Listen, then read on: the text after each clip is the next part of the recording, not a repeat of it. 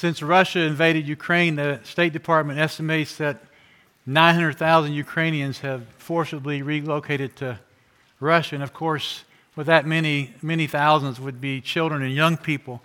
And Daniel was a teenager when he was forcibly taken to Babylon. We don't know if his parents were killed or captured. We don't know even if they had survived, if he ever saw them again. And I want to contemplate what life was like for Daniel for a few minutes and to think about it in terms of two really key life phases. And of course, I don't know for certain some of this because the Bible doesn't record all these events. I'll talk about what we know for certain, but there's some things that we can assume because when you think about how humans operate and humans are always going to be the same, it would be hard to believe that what I'm going to describe did not happen. What we know for certain was that Daniel, along with a group of elite young Jews, was taken into the hostile king's government training program. They were given Babylonian names and trained to be experts in Babylonian language and culture. And that culture, like most cultures in history, had religious foundations. So he would have had to learn Babylonian polytheism, idolatry, magic, superstitions, along with their form of government. Daniel was given, we read in Scripture, preferential treatment over the other exiles. He rejected at least the food portion, but he would have had amenities that the rest of his people would not have had. Most of the Jews were likely living in a kind of refugee camp because tens of thousands of foreigners showing up would not have had access to good permanent housing. Daniel was housed by the king's court. So imagine you're in one of these camps standing in a bread line or in a water distribution site at this long, long line, and you hear some people talking about Daniel, and you listen in, and you hear Daniel's pathetic. He took a pagan name. He's learning pagan religion. He's given into a pagan government so he can be comfortable. He is an unfaithful, self-serving sellout. Children are told stories in a tense series of how Daniel's compromised his faith and how they should not be like him. Probably the exact opposite of what our children learn regarding Daniel in Super Church. Meanwhile, from Scripture, we see that Daniel was faithfully and without doubt great difficulty navigating living his faith in the midst of a hostile king's regime. I'm quite sure during those early days in Babylon, Daniel was not a hero to his people. And then he takes a leading role in that hostile government. Now he's somebody really to be despised. So imagine a Ukrainian forced into Russia who then assists Putin and takes a seat in his government. How would Ukrainians feel about that person? You can read some news reports and see how they would feel. They would execute him if they could. And don't think Daniel's own people wouldn't have done the same to him given the chance. So now, fast forward 65 years in the future, Daniel's an old man. All those who were old when he was taken into captivity are now long dead. And Daniel has to take a stand of conscience against the new conquering government of Persia. And by now, people have largely acclimated to the culture. Most of them alive had been born in Babylon. Most of them had never even seen Judah. They have homes there, they have businesses there, they've married Babylonians. In fact, they're so acclimated that the original 70 years of exile that God had promised were now going to be extended because they did not learn to be faithful to God in that hostile culture. They had been submerged in it. God's promises in Scripture, both of blessings and judgment, are often conditional. If you, then I will. If you don't, then I will not. Not all of them, but many of them are. And in Daniel 9, in Daniel's pleading with God, can we go home now? Is it time? And a word to restore and build Jerusalem comes, verse 25, but rebuilding the city would not bring all of God's restoration promises to pass right away. Most importantly, the high notes of what the prophets foretold would not occur until the distant future when the kingdom of Christ would come.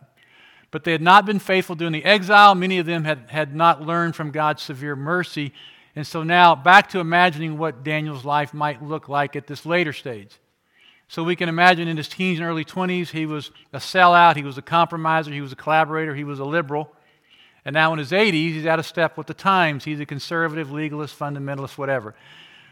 We know that the people, unlike Daniel, had become of the world, not just in the world. Daniel had done the hard work of remaining faithful to God while navigating a hostile culture. Many of the people had become unfaithful to God and had joined wholesale into that culture. And they were unable to change it because they were too much a part of it. You can't change what you're addicted to. And again, not that changing the world is the goal, but being faithful is.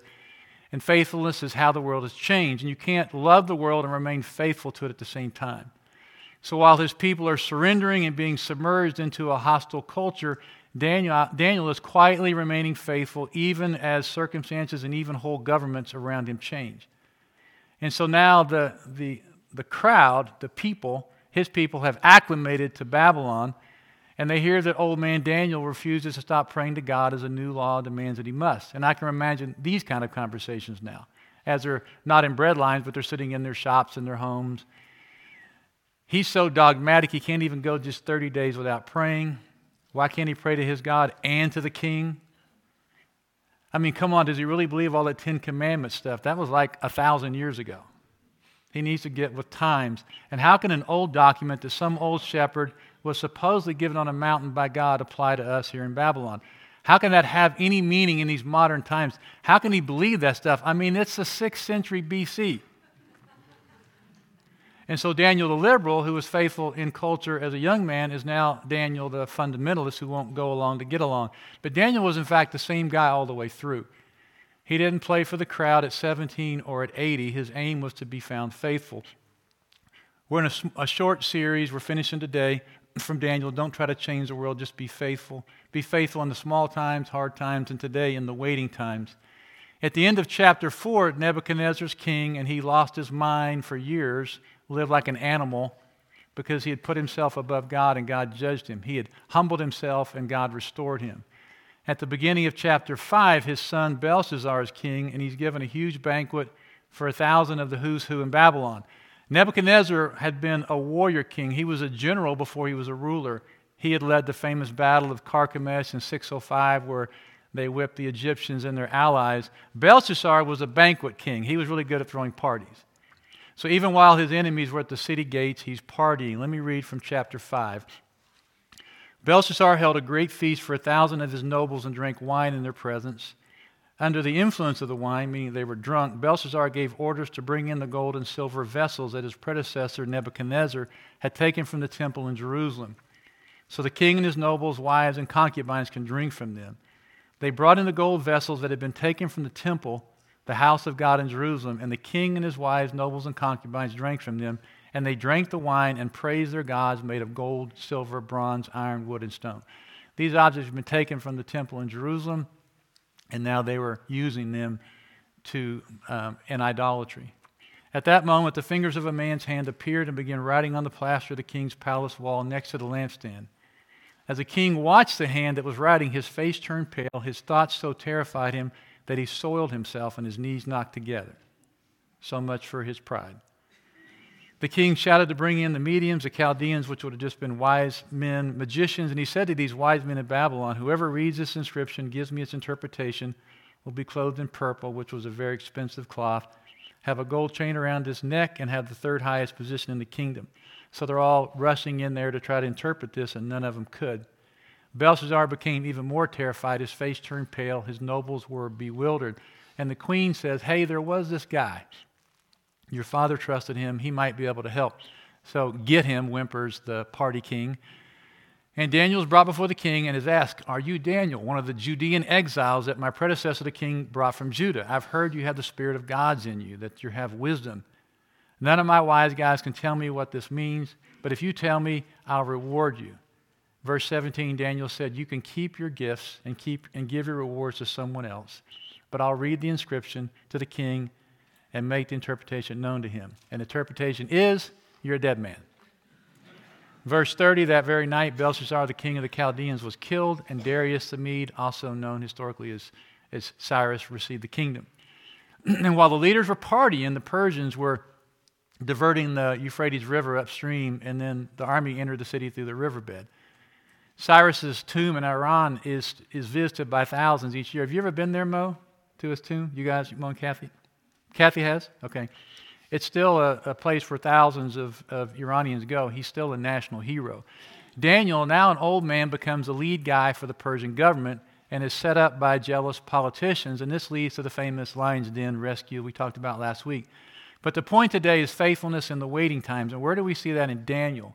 Largely in the white spaces, for instance, between chapter 4 and 5. In chapter 4, Daniel's the top guy in Nebuchadnezzar's government, very involved in his life at a personal level. And this would be like a pastor being invited into the White House. It'd be pretty heady stuff, or could be. And this has happened many times. Billy Graham was pastor to many presidents, Bill Hybels, and I don't judge these men for doing that. Presidents need pastors too, but they better be careful and not become overly impressed by the power of it all. Chuck Colson used to say, salvation is not coming on Air Force One. When you look at Proverbs 23:1, when you sit down to dine with a ruler, consider carefully what is before you and put a knife to your throat if you have a big appetite. Don't desire his choice food, for that food is deceptive. The idea in Proverbs is don't be taken in by the extravagance of these human power brokers. Don't let your appetite for fame set you up for a fall. And Daniel doesn't fall for it. Now, he's in the inner workings of the highest level of the largest government in the world in chapter 4. And in chapter 5, the new king doesn't even know who he is. The queen has to remind him. What happened in that white space between 4 and 5? A new king came and would soon go. Daniel, meanwhile, we know from Scripture, has been getting on his knee 3 times a day to give thanks to God. Because we find out as an old guy, he's going to keep that long habit up. So he'd slipped out of the spotlight. He was put on the shelf. But when he's recalled into action, he's ready. So when Daniel's pulled off the shelf, he's unimpressed by the king's flattery. He rejects the king's offer of gifts and rewards. He won't be bought. He honors God, and he's not afraid to speak boldly to the king. So he said to Belshazzar, you can keep your gifts, but remember, Nebuchadnezzar was given greatness and power. All people were terrified by him. He could kill whoever he wanted, keep alive who he wanted. This is the guy Daniel had to work for. And then he tells him he became arrogant, was deposed, his glory taken from him. He lived like an animal. He turned his face to the heavens and repented, and God put him back in place. And he said, Belshazzar, you know all this. I mean, this was your dad. But you've not humbled your heart, even though you knew this. Now, what Daniel didn't do, he didn't respond with, I'm back, finally back in the palace. Don't count old Daniel out yet. I'm somebody again. He was unimpressed. He wasn't trying to be impressive. He was just faithful. He had seen a powerful king humbled like a donkey. He would see the one in front of him, the one offering to buy him off, killed by a new king who would then be killed by another king. On and on and on it would go. Now, what had Daniel done in the white spaces between chapter 4 and 5? He had trained his heart to trust God. Coaches have long said you will play like you practice. And Daniel responded like this because when he was on the shelf, he was faithful. During the waiting times, be faithful. And being faithful during those times doesn't mean count the days until God gives you something significant to do. Being faithful is always the significant thing to do. And Daniel was called up for service to another king, but he was not living for the approval of men. His heart was set on the approval of God. How many athletes, politicians, entertainers, business leaders have we seen over the years who melt down when they have to leave the limelight? I watched a show years ago about the 1950s, 60s, Brat Pack, Sammy Davis Jr., Dean Martin, those guys, and you're going, Dean who? And exactly. And in this film, Dean Martin is crying, weeping. He's an old guy who used to be the handsome, the suave, and now he's nobody. He's forgotten and he's dying. These people become addicted to the applause of people, and when it moves on to someone else, they're undone. I saw a film recently where some long retired baseball stars were brought out on the field like a living museum, and they exalted in having been remembered. And one who was not invited to that group of the most important living legends was not happy about not being in that group. But one of them's dead now, and then the rest soon will be. Daniel would have none of that nonsense. He had trained his whole life to play for a crowd of one. The applause of God was what mattered to him. So if he's studying to understand a new culture, which would have been hard work, if he's in his room praying, if he's in a lion's den, if he's forgotten for years, if he's yanked back into service, it was all the same. Be faithful. My dad ran around the world for years. One year, his job took him to London 14 times, along with trips to other countries and all over our country. And he didn't love traveling, and he didn't love hotels. He spent 260 nights that year in hotels. He knew high-ranking government officials here and other places. Then fast forward, and he's by my mom's side as she spends years dying of cancer, and he rarely left West Wichita. He applied the same intensity to those years he did to building pipelines. Then she died. He was undone for weeks, months, years. He never really recovered But he finally got back out in the world, and mostly into the world of meeting with people, sitting beside dying men in hospitals, or in coffee shops, or giving away flowers and candy, far from the limelight. He was in those last years on the shelf, so to speak, but he was faithful. And he applied passion to those years like he always had. Last year, at 92, he came to my house and he said, I'm working with this guy, and I'm telling him this. What would you tell him? And we were talking. He'd get out a piece of paper. All right, wait. Starts writing it down. And then he died in pain, stuck in a bed. Not a jet-setting businessman, not a guy where I used to go and see him and there'd be people lined up outside his office. He was on the shelf, so to speak, but he was a faithful man whose days were now over. He was sometimes foolish as a young man. He was sometimes foolish as an older man. And he'd be the first to tell you that. Daniel was no perfect man. Now, we see from Scripture he was a faithful man, but we also see from Scripture that all have sinned and fall short of the glory of God, that he was not perfect, but he was faithful. So I want to conclude with 3 mental hooks to hang our thinking on. You can pick the one that you think you most need. How to be faithful during the slow times, the hard times, and the waiting times. In other words, all the time. So the first hook is be faithful means you play for an audience of one. Galatians 1:10, am I now trying to win the approval of men or of God? Or am I still trying to please men? If I were still trying to please men, I would not be a servant of Christ. So Paul's implying here, obviously, that he used to be a people pleaser. He's not anymore. This doesn't mean you can be a contrarian, you can be arrogant, unteachable. None of that is being faithful. What it means is that as you try to listen to people, seek to understand them, try to befriend them, you seek to please God above all else.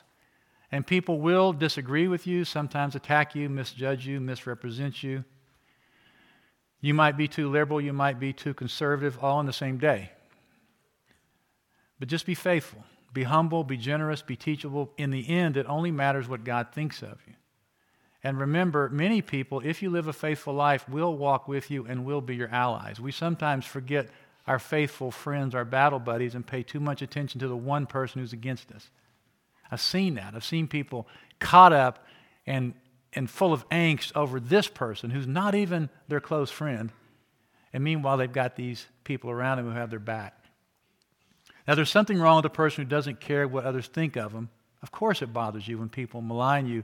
But to be faithful, we have to decide, I'm going to choose to care most about what God thinks of me. And this is not an excuse to be a fool and disregard good advice. That's not faithfulness. But you can't move through life playing to this crowd and to that one, worrying about this person's criticism and into that one.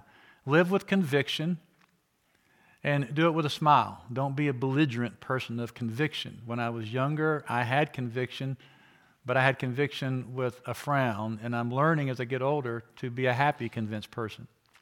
More and more care what God thinks. Second hook, being faithful means you get the key before you see the door. I had a recurring dream for many years where I was on the sidelines of a Wichita State football game. Coach yells my name, Williams, you're in, and I can't find my helmet. Coach is yelling, there are helmets everywhere. In my dream, there was just helmets everywhere. And I can't find mine, and I missed my chance. Someone else goes in. And there are variations on this dream. Maybe you find yourself in a classroom and you forgot to put on pants or study for a test. I've heard people tell me these dreams, and they warn us, be ready. They probably more likely betray a deep fear inside of us, not being ready when opportunity comes. And faithfulness is about readiness. Readiness is hard because we're working to get a key to a door that we don't know will be there after all that work. Kairos was the Greek god of opportunity, and besides having an unfortunate haircut, his name means, but there's meaning in the haircut. The haircut this is actually a Greek word picture you can see on some old inscribings. And kairos means the right time, or in the Bible it means God's time, versus chronos, which just means chronological time. And he was depicted in these Greek word pictures as having a long lock of hair in front and bald in the back. And he had wings, sometimes on his shoulders, sometimes on his feet, because he could move around really quickly. And the idea is that he's coming. And when he's coming, you better grab him as he comes at you, because when he goes by, there's nothing to grab. It's just slick. And so it's a myth, it's a word picture, but there's truth in a lot of these myths and word pictures. I once had an Air Force pilot tell me that he would not do Air War College which is required to promote to colonel, because there's no guarantee you would make colonel after all that effort. And I said, well, I can't guarantee you'll make colonel if you do Air War College. I can guarantee you won't make colonel if you don't do Air War College. And I said, he's a believer. I said, you're asking the wrong question. Not, if I do all this work, can you promise me? And what does God want you to do? What does faithfulness look like? I've had many conversations with young men who would tell me, this is the kind of woman I want to marry. And I've said, are you faithfully becoming the kind of man that kind of woman you want to marry would want to marry? Or are you just hanging out, and then when she shows up, then you're going to go become marriable? Show me the door, then I'll work on getting the key. I want to be faithful when hard times come. When the bang happens, I want to be ready for it. Well, what are you doing left of the bang? I want to finish well. I want to die with hope and courage. Are you proactively, faithfully seeking God, putting your hope in Him, repenting when you put your hope in yourself like Jim prayed? We're all going to play in those last moments or in the hard times like we practice. And Daniel, from Scripture, we can see was getting that universal key to any future door. You know what the universal key to any future door is? It's not going to be surprising. Be faithful today. That's the universal key for future doors. What does faithfulness today look like? Do Air War College? Okay. Maybe you don't get promoted, but does it matter if that's what faithfulness look like? Be faithful. This is often going to mean making hard choices to train, sacrifice, learn when no one's looking, when there's no promise of a payoff. But there is in Scripture a promise of a payoff, and it is, well done, good and faithful servant. The last mental hook, faithfulness is being a thermostat, not merely a thermometer.